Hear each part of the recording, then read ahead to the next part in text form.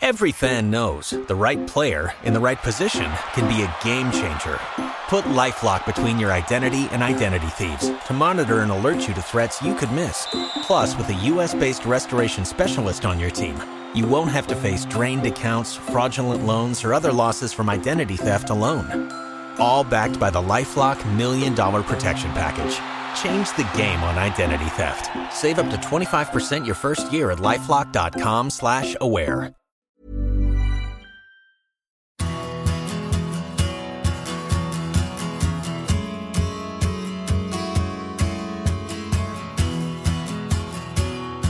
Hello, fellow Groovers. As you fully expected when you pressed the podcast button saying The Big Interview with Graham Hunter, this is Graham Hunter with The Big Interview. Ahead of the Champions League final at the Wanda Metropolitano in Spain's capital, here's the second of two scatological, sometimes humorous, but football-based conversations I recorded with two exceptional colleagues of mine in my life as a football journalist and broadcaster, podcaster, debonair, kind of modern-day Cary Grant. Yesterday's, I like to call it a chat, with Johnny Northcroft, focusing on Liverpool, they're the other team in this final, had you noticed, is still available to you. Today, it's Duncan McMath, who sits beside me in the studio at La Liga Television. And Duncan, well, let me put it like this. If I'm Pinocchio, he's Geppetto. Because Duncan is the filmmaker who read the book that I wrote, Barca, the making of the greatest team in the world. And Duncan, reading that book on his honeymoon, felt a tingling inspiration and made Take the Ball, Pass the Ball. See it now. Jonathan spoke about Liverpool from his perspective as one of the UK's leading football writers. With Duncan and Spurs, it's all heart, or indeed White Hart Lane. Here's my chat with him. He was in France at the time, so if occasionally his Maurice Chevalier accent becomes impenetrable, stick with it. He's all North London underneath it all. At the start of next week, we'll bring you a review of the Champions League final as we bring this season, 18-19, of The Big Interview to an elegant, gliding close. Enjoy this podcast. Enjoy the final. Thanks for being there. We do this for you.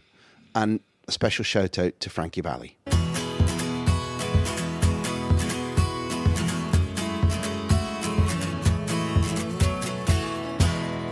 And if Johnny Northcroft wasn't enough of an angel delight for you, we've moved straight to the trifle now, in that some of you might not have known, although he's told everybody in the world, that the much lauded and very prestigious director of the frankly quite beautiful film Take the Ball, Pass the Ball, Duncan McMath, is a firm part of the Cockerel Chorus and is champing at the bit to be in the Metropolitano for Spurs versus Liverpool in the Champions League final.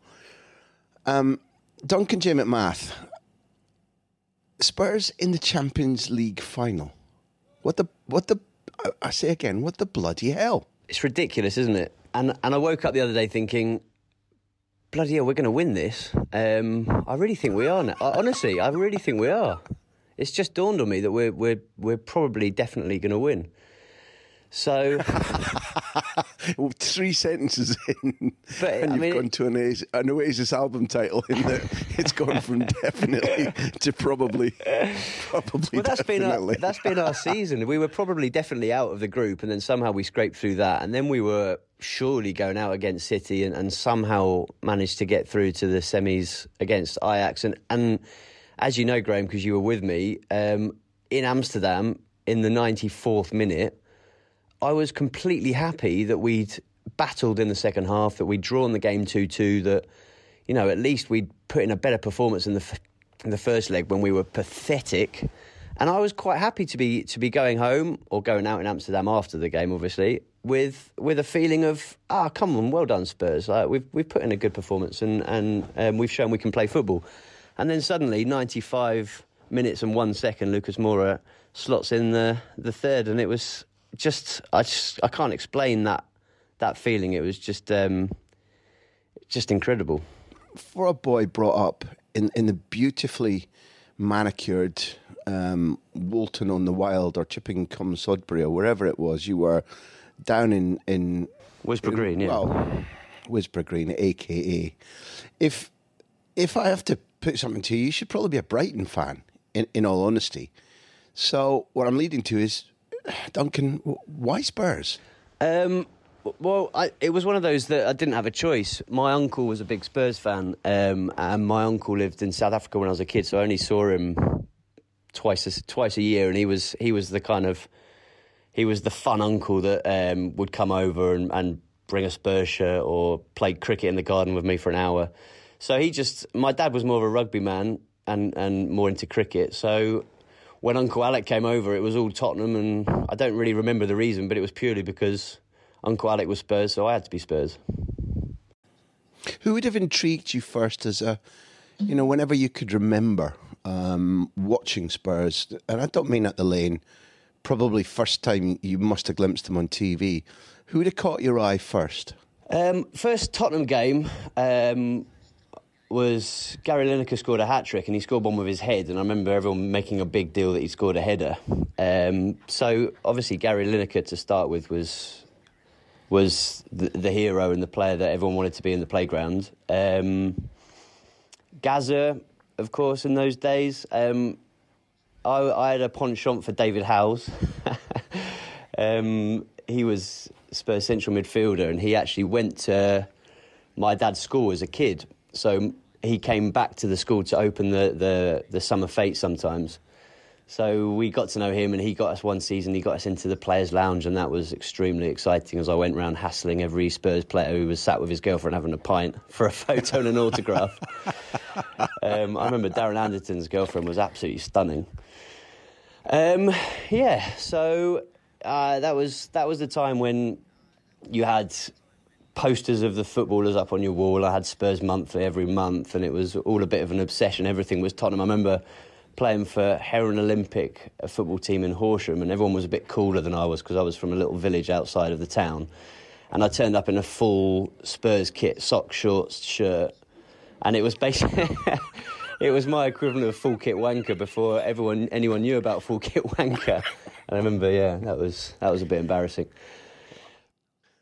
Always ahead of the times. Yeah, I took a poster of Alan Nielsen into the hairdressers and said I wanted my hair cut like him. That was another one.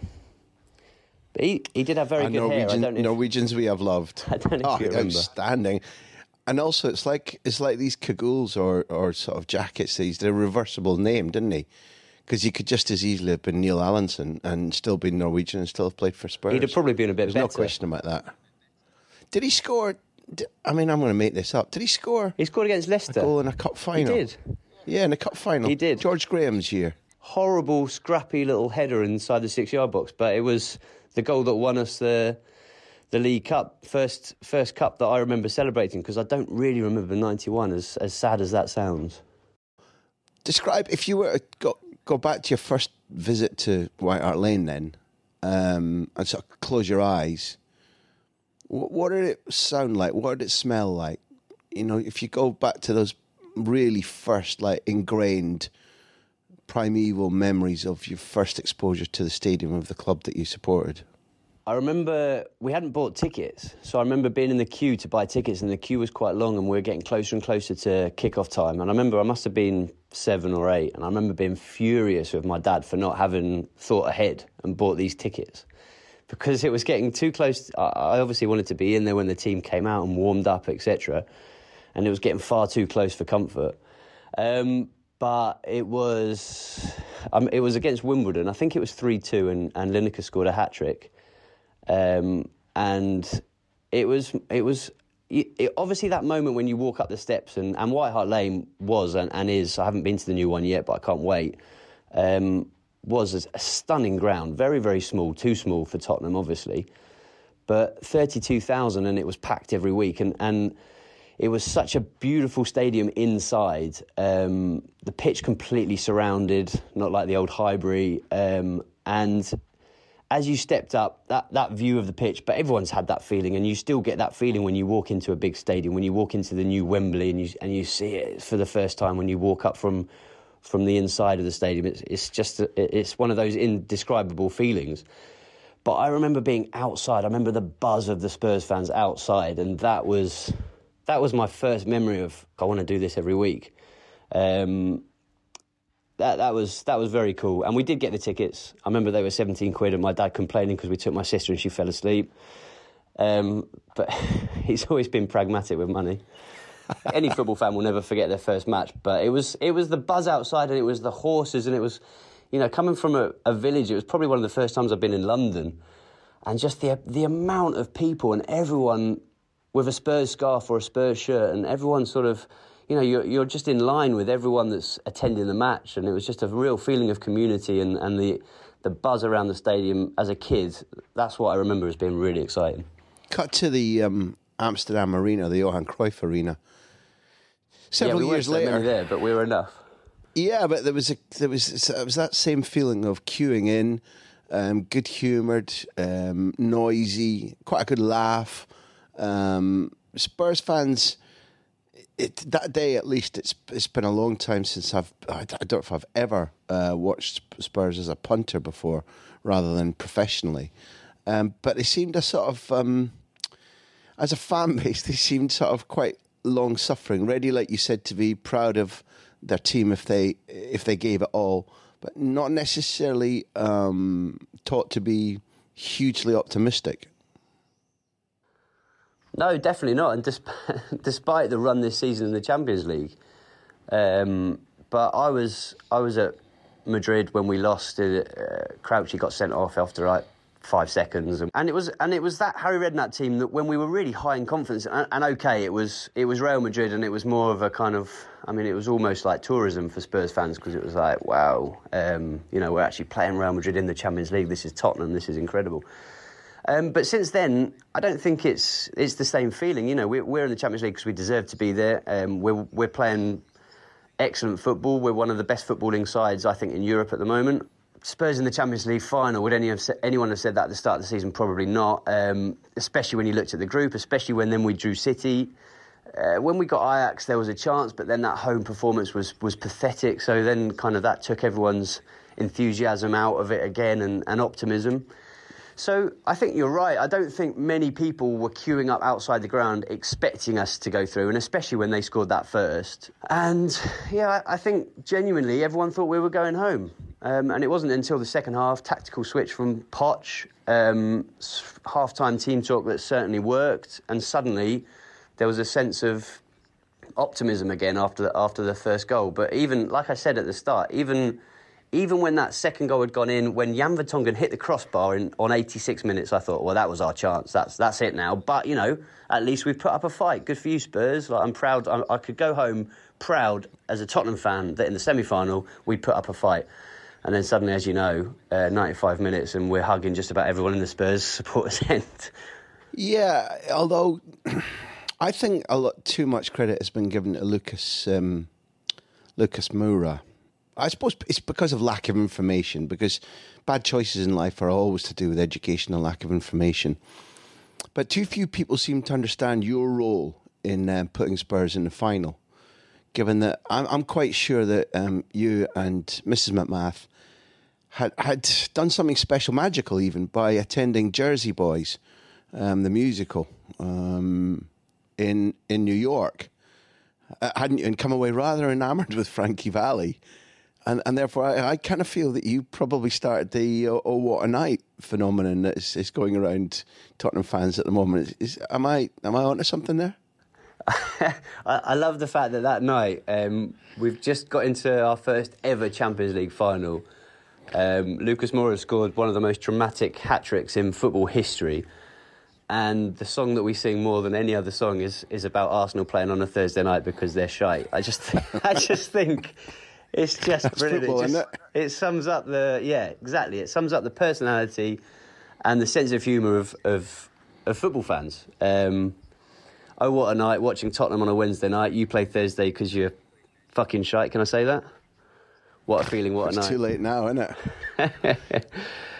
Brilliant. So was it Frankie himself who adapted the lyrics? Was it you? I think Frankie gave permission for a rewrite when he realised what it was for.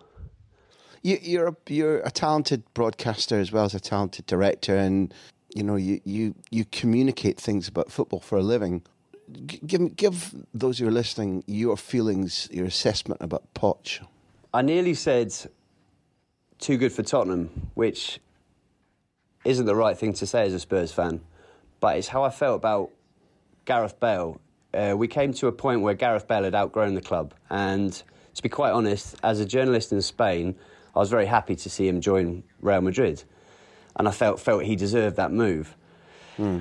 Poch, I think, is genuinely top 2-3 managers in the world, and it pains me to say he's too good for Tottenham, and of course we're in the Champions League final, but I mean the reality is we're not one of the top 2-3 clubs in Europe at the moment. I mean, if Poch stays another 5 years and we actually start signing players, we've got the best facilities in terms of training and stadium of any club in Europe.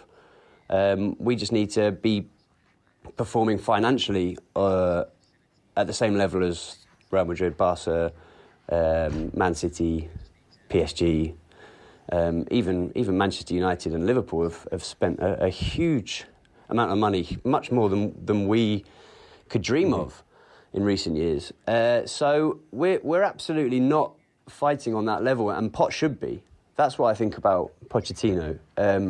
He is a genius. He's brilliant. He plays a fantastic mix of attacking and possession-based football that I don't think really anyone else is quite able to play. A lot is said of what he gets out of the youngsters, but that's due to his personality and his patience. He spends a lot of time at the training ground. He's an extremely professional and dedicated manager. I think he ticks all the boxes. He's clearly a brilliant man motivated. Just look at the second half against Ajax and look at the way we've come through the Champions League as underdogs on so many occasions, even in the group stage. We managed to squeeze into that top four, albeit largely because Arsenal was so shit at the end of the season, which was lucky for us. But, I mean, I just think he's a manager that is able to do a bit of everything. And on top of that, I think we're playing the best football that I've seen ever in my lifetime as a Spurs fan. We're in our first ever Champions League final. We've got a chance of winning the Champions League and beating Liverpool, which I think we'll probably do. We've managed to hold on to the likes of Harry Kane and Christian Eriksen, touch wood, until now anyway. I think the job he's done is unparalleled, certainly in terms of success at Tottenham Hotspur. You know, no one's ever got us into this position in the past. I think as a man motivator, he's a genius. I think getting the best out of the youngsters, his performance is unparalleled. Maybe you look at Alex Ferguson, but other than that, there's very few that have managed to do that. I think he really is that good.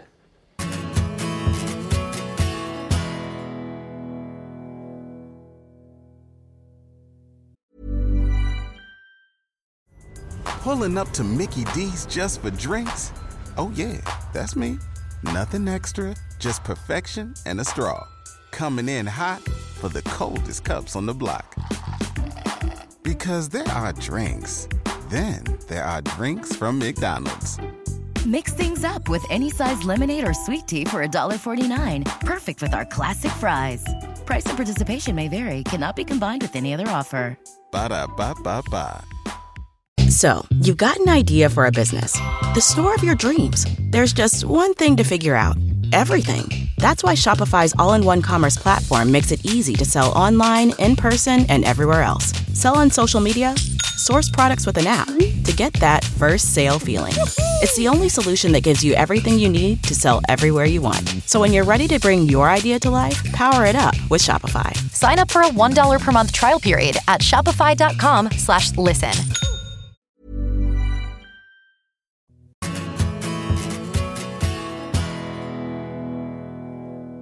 You've touched on sliding door moments there because, you owe this enjoyment this season at least and this final that we're previewing to, the strangest of situations. You and I were out with a mutual contact during this season after some sort of professional function, I can't remember what, and we went to El Troubadours in Enrique Granados and sat there listening to him tell us about a sort of society wedding in Madrid last summer, just after Zidane had quit Real Madrid, and telling us that Poch was invited, and both Jose Angel Sanchez, who's second command at Real Madrid, and Florentino Perez were there.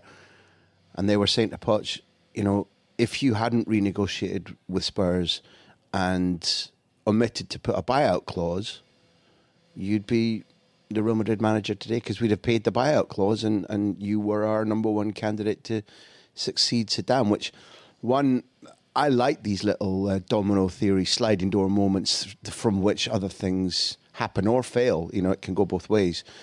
But it also meshes with your feeling about whether Poch might or might not outgrow your club. Yeah, and I think there is a danger of that. He must feel extremely proud of what he's done over the last 5 years at Tottenham, because he's transformed the club. And he's seen it through a transitional period in terms of the new training ground, in terms of the new stadium. But sometimes you can see a club through a transitional period, and you can maybe get them into Europe or stop them from being relegated or whatever it is. But to have done all that and got us into the Champions League final without a signing over a full season is magical. So but that's what I mean. Madrid, like, based on that anecdote from first-hand witness, Madrid could have been a logical destination for him last summer had he had a buyout clause. Yeah, and it still could. I mean, let's see what Zidane does. I mean, Zidane, let's face it, could be a failure. I mean, the next 6 months could be disastrous at Real Madrid, and then we could be talking about this again next summer. Don't you think? I do actually strongly believe that the omens are bad for Zidane right now. It's crucial that they have a very good summer, and we're talking about a different Madrid. We're talking about Metropolitano, the Champions League, and I just introduced the theme because your club's going to be within 90 minutes of winning the Champions League, partially because Poch didn't have a buyout clause, and I could see him managing Real Madrid, and I could see him managing Real Madrid utterly successful, because the range of capabilities that you've been describing that he's got, plus the fact that he's a rare breed these days in that he's obviously brilliant one-on-one with people, but he's also an exceptional coach, good at actually teaching, and pretty brilliant in strategic terms too. He's shown that at each of his 3 senior clubs. I don't think there's any question about that. So maybe let's celebrate the present. Construct me the case why you've oscillated a little bit from waking up definitely winning, then probably definitely to, and then which we're probably going to win, which I'm not sure if you were conscious of saying. Construct me your case.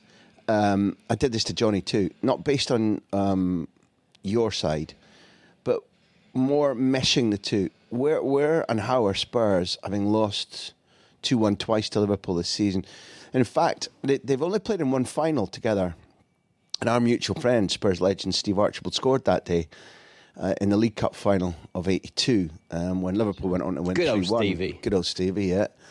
And only ever played once in Europe, which again Liverpool won on away goals. You won 2-1 at the Lane, they won 1-0 at Anfield in 1972-73. In the semi-final of the Europa League, or UEFA Cup then. Build me the case where Spurs can do damage to Liverpool on Saturday night. Well, to start with, I mean, we're talking about 2 very different teams, and as you know from our La Liga TV programmes, I'm the first to dip into stats and look at the past, but Mauricio Pochettino's Tottenham and Jurgen Klopp's Liverpool are very different sides to any teams that have played for Tottenham and Liverpool over the last couple of decades, I'd say. And if you look at the last 4 seasons, so when Liverpool have been building and in order to be at their best, and Tottenham the same under Poch, Liverpool are magnificent. As you say, they've beaten us twice this season. Both games extremely close, 2-1. They scraped them both, but they've won both. But you look back, the 3 previous seasons, 4 draws and a win each for Tottenham and Liverpool. The win for Spurs, 4-1, the win for Liverpool, 2-0. Other than that, 4 draws. These are 2 sides that don't particularly like playing each other, I don't think. They're going to give each other a really good game. I think we are one of the worst sides that Liverpool could have played in this final. We're much more intense. They're not going to What was it Ernesto Valverde described them as? Almost like, he said there's a battle call from Jurgen Klopp and the players suddenly charge into battle. And that is how Liverpool play. You know, they catch you on the counter-attack. They're so intense, they're so aggressive. And they just go at you for 10, 15-minute spells. Whereas Tottenham are a side that push high and press under Pochettino. We're extremely well organised. And I think that Liverpool will not find it so easy to reply to that battle cry from Jurgen Klopp. Obviously, Spurs will try and challenge them for the possession. We'll try and hold on to the ball a little bit more. We're also a side that can play very, very well on the counter. I think it's going to be a magnificent game of football. I think they're two sides that fully deserve to be in the Champions League for the philosophy of the way they want to play and for how they've acted it out over the last season. You know, they're two brilliant footballing sides. We've got a fully fit squad. Harry Kane's back. Whether he'll start or not, that's a big question that I assume you'll be asking at some stage. Poor old Lucas Moura, after that hat-trick, probably will start on the bench, won't he, I'm guessing. But I think we've got so much quality running through that side. I think it's been a brilliant window of training and relaxation over the last 10 days, 2 weeks, that we've been able to get players back fully fit and focused. I think Dele Alli, come the end of the season, was just starting to show the player that he really is after what's been a really disappointing campaign. Sonny's obviously had a wonderful season. I'll put this to you, by the way, Graham. Sonny scores a hat-trick in the Champions League final. Ballon d'Or, right? Young and Song. I'm not going to refer to him as Songy. Yeah, I'll go for that. Yeah, Song Ballon d'Or. Have there been Korean winners before? I can't remember. I would guess not. I suppose that his performance at home to Man City wins him that for you on its own. And I like the way you constructed your case there beautifully. And no, I wasn't going to ask you about fitness or about Lucas because we're not about groin strains on the big interview. And we're more about where and how you're going to, I don't know, shave your head, get a tattoo, paint your cat pink, because it's just about 10 years. I'm talking Primera Fila, obviously. And when Mauricio Pochettino saved Espanyol from relegation back in 2009, in the build-up to getting them away from the drop, he said he would walk to the mountain range, or the beautiful jagged mountains just northeast of Barcelona, called Montserrat. And it's got religious connotations. And he did that walk, didn't he? Which I think is a sort of 8, 9, 10-hour walk. I'm not entirely sure. So if Spurs win this thing, the Cup with the big ears, for the first time ever, what's your Montserrat? What's your Pochettino moment? What will you do if? Well, Pochettino went up Montserrat because Espanyol were failing. And I can't quite remember the numbers, so you're going to have to bear with me. It's a bit like listening to a Conservative politician on the news. Like, some of this will be right, but most of it probably won't. But basically, Espanyol are right at the bottom of the table, and they've got something like 10 games to go. And I think they've won 4 games all season, and there's something like 7 points from safety. And he's just joined this club where he'd been a player at, and Espanyol very much is in his heart, as we all know, and that's why he'll never go to Barca. He goes up to Montserrat, which, as you say, is a monastery. He speaks to one of the priests and says a prayer. And having won just 4 games in 28, Espanyol then go on a run of 8 wins, 1 draw and 1 defeat. The 1 defeat against Atletico Madrid away, and they finished 10th in the table. It was the most remarkable turnaround anyone's ever seen in the division, and it all happened just after Mauricio Pochettino took a little trip up to the monastery. So I'm guessing he must have done that this season again, because by the way our results have gone, especially in the Champions League, it definitely sounds like he probably did. What will I do if we win the Champions League? Well, as you know, Graham, I'm working on the Women's World Cup, so I'm in the north of France at the moment, unable to go to the final, which is slightly disappointing. However, it's going to be a magnificent tournament. I can't wait. Quick fire round. You haven't got a buzzer, so I suppose just make whatever sound you think's appropriate. Nice one, Cyril. Number 1 in the charts, long before you hit this earth. What position did Cyril Knowles play? Centre-back. That'll do me. It might have been a fullback, but defender will do me. You only get a half point for no buzzer sound. Favourite Spurs player ever? Stefan Freund. No, that's a joke. Favourite Spurs player ever? Whoa, that is a difficult one. David Howells is obviously excluded. David Howells is up there. So too is David Ginola, as one of the most exciting players I've ever seen live. But it has to be King Ledley. Whoa, there's a good one. Go back and listen to Ledley on the big interview, folks, if you haven't already. Very bright, very articulate. Talks about the cage where he played football in his North London estate with his mum looking out the window to take care of him. Ledley talks as well as he played. Then the final thing I suppose I've got to say is scoreline, please. Whoa. I'm going to go. It's going to be tight, obviously. I'm going to go 2-1 Spurs. I kind of deliberately didn't lie, but it seems that I do have one more question. When we made Take the Ball, Pass the Ball, I think the second interview we ever did was Eric Abidal.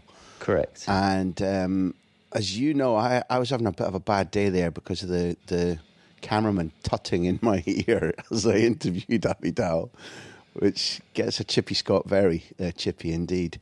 But I managed to get a smile on the day by asking him about, was it the anecdote about him having played in spring at Wembley of 2011, having come back from his cancer operation, and left a note to himself in the dressing room saying, I'm coming back here in May. And he confirmed it was true. And I also remember that Uri Geller, who was very fond of the English national team in Euro 96, left crystals in the corner of Wembley so that, you know, otherwise there's no danger England were beating Scotland. And the ball, when Gary McAllister was about to take that famous penalty for 1-1 against David Seaman, which Seaman somehow saved, booted up the pitch in Gaza, it bounced in off Gaza's ear or something. I can't remember the exact nature of the goal. Uri Geller phoned Gary McAllister afterwards and said that was me. And when I was interviewing Gary McAllister for the big interview, Uri Geller phoned him then too during the interview. Now, I explain all of this because you've been on the Champions League final pitch. And quite recently too. Have you had a little Jimmy Riddle, or what have you done to help your mighty Spurs onwards on Saturday night, if anything? Ah, man, I'm thinking now I should have left my crystals, shouldn't I, in the corner of the pitch? Gutted. I can't believe it. Yeah, I wasn't thinking that far ahead. Folks, and there you have the big interview version of Who Do You Think You Are, the genealogy thing. Duncan's always been quite pragmatic with his crystals. So this has been the Spurs version of the Champions League final preview. The big revelation is that when Duncan was in the Players' Lounge at White Hart Lane, the players' wives all drank pints. You must have a wonderful Women's World Cup. It's the breakthrough moment for women's football, being recognised as absolutely fantastic in standard and colour and organisation. It will be absolutely brilliant.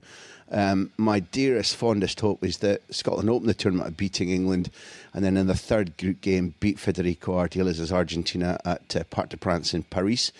As far as your teams are concerned, well, whatever.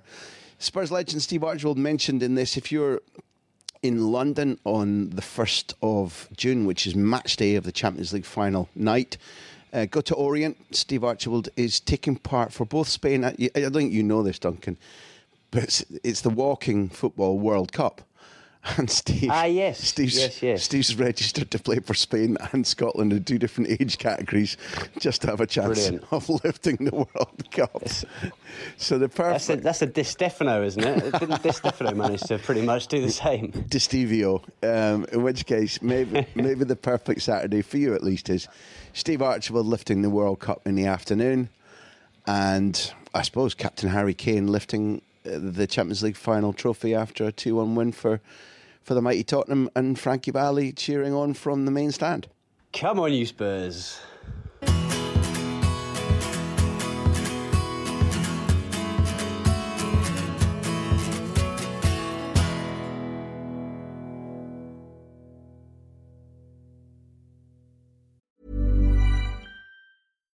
Every fan knows the right player in the right position can be a game changer. Put LifeLock between your identity and identity thieves to monitor and alert you to threats you could miss. Plus, with a U.S.-based restoration specialist on your team, you won't have to face drained accounts, fraudulent loans, or other losses from identity theft alone. All backed by the LifeLock $1 Million Protection Package. Change the game on identity theft. Save up to 25% your first year at LifeLock.com/aware.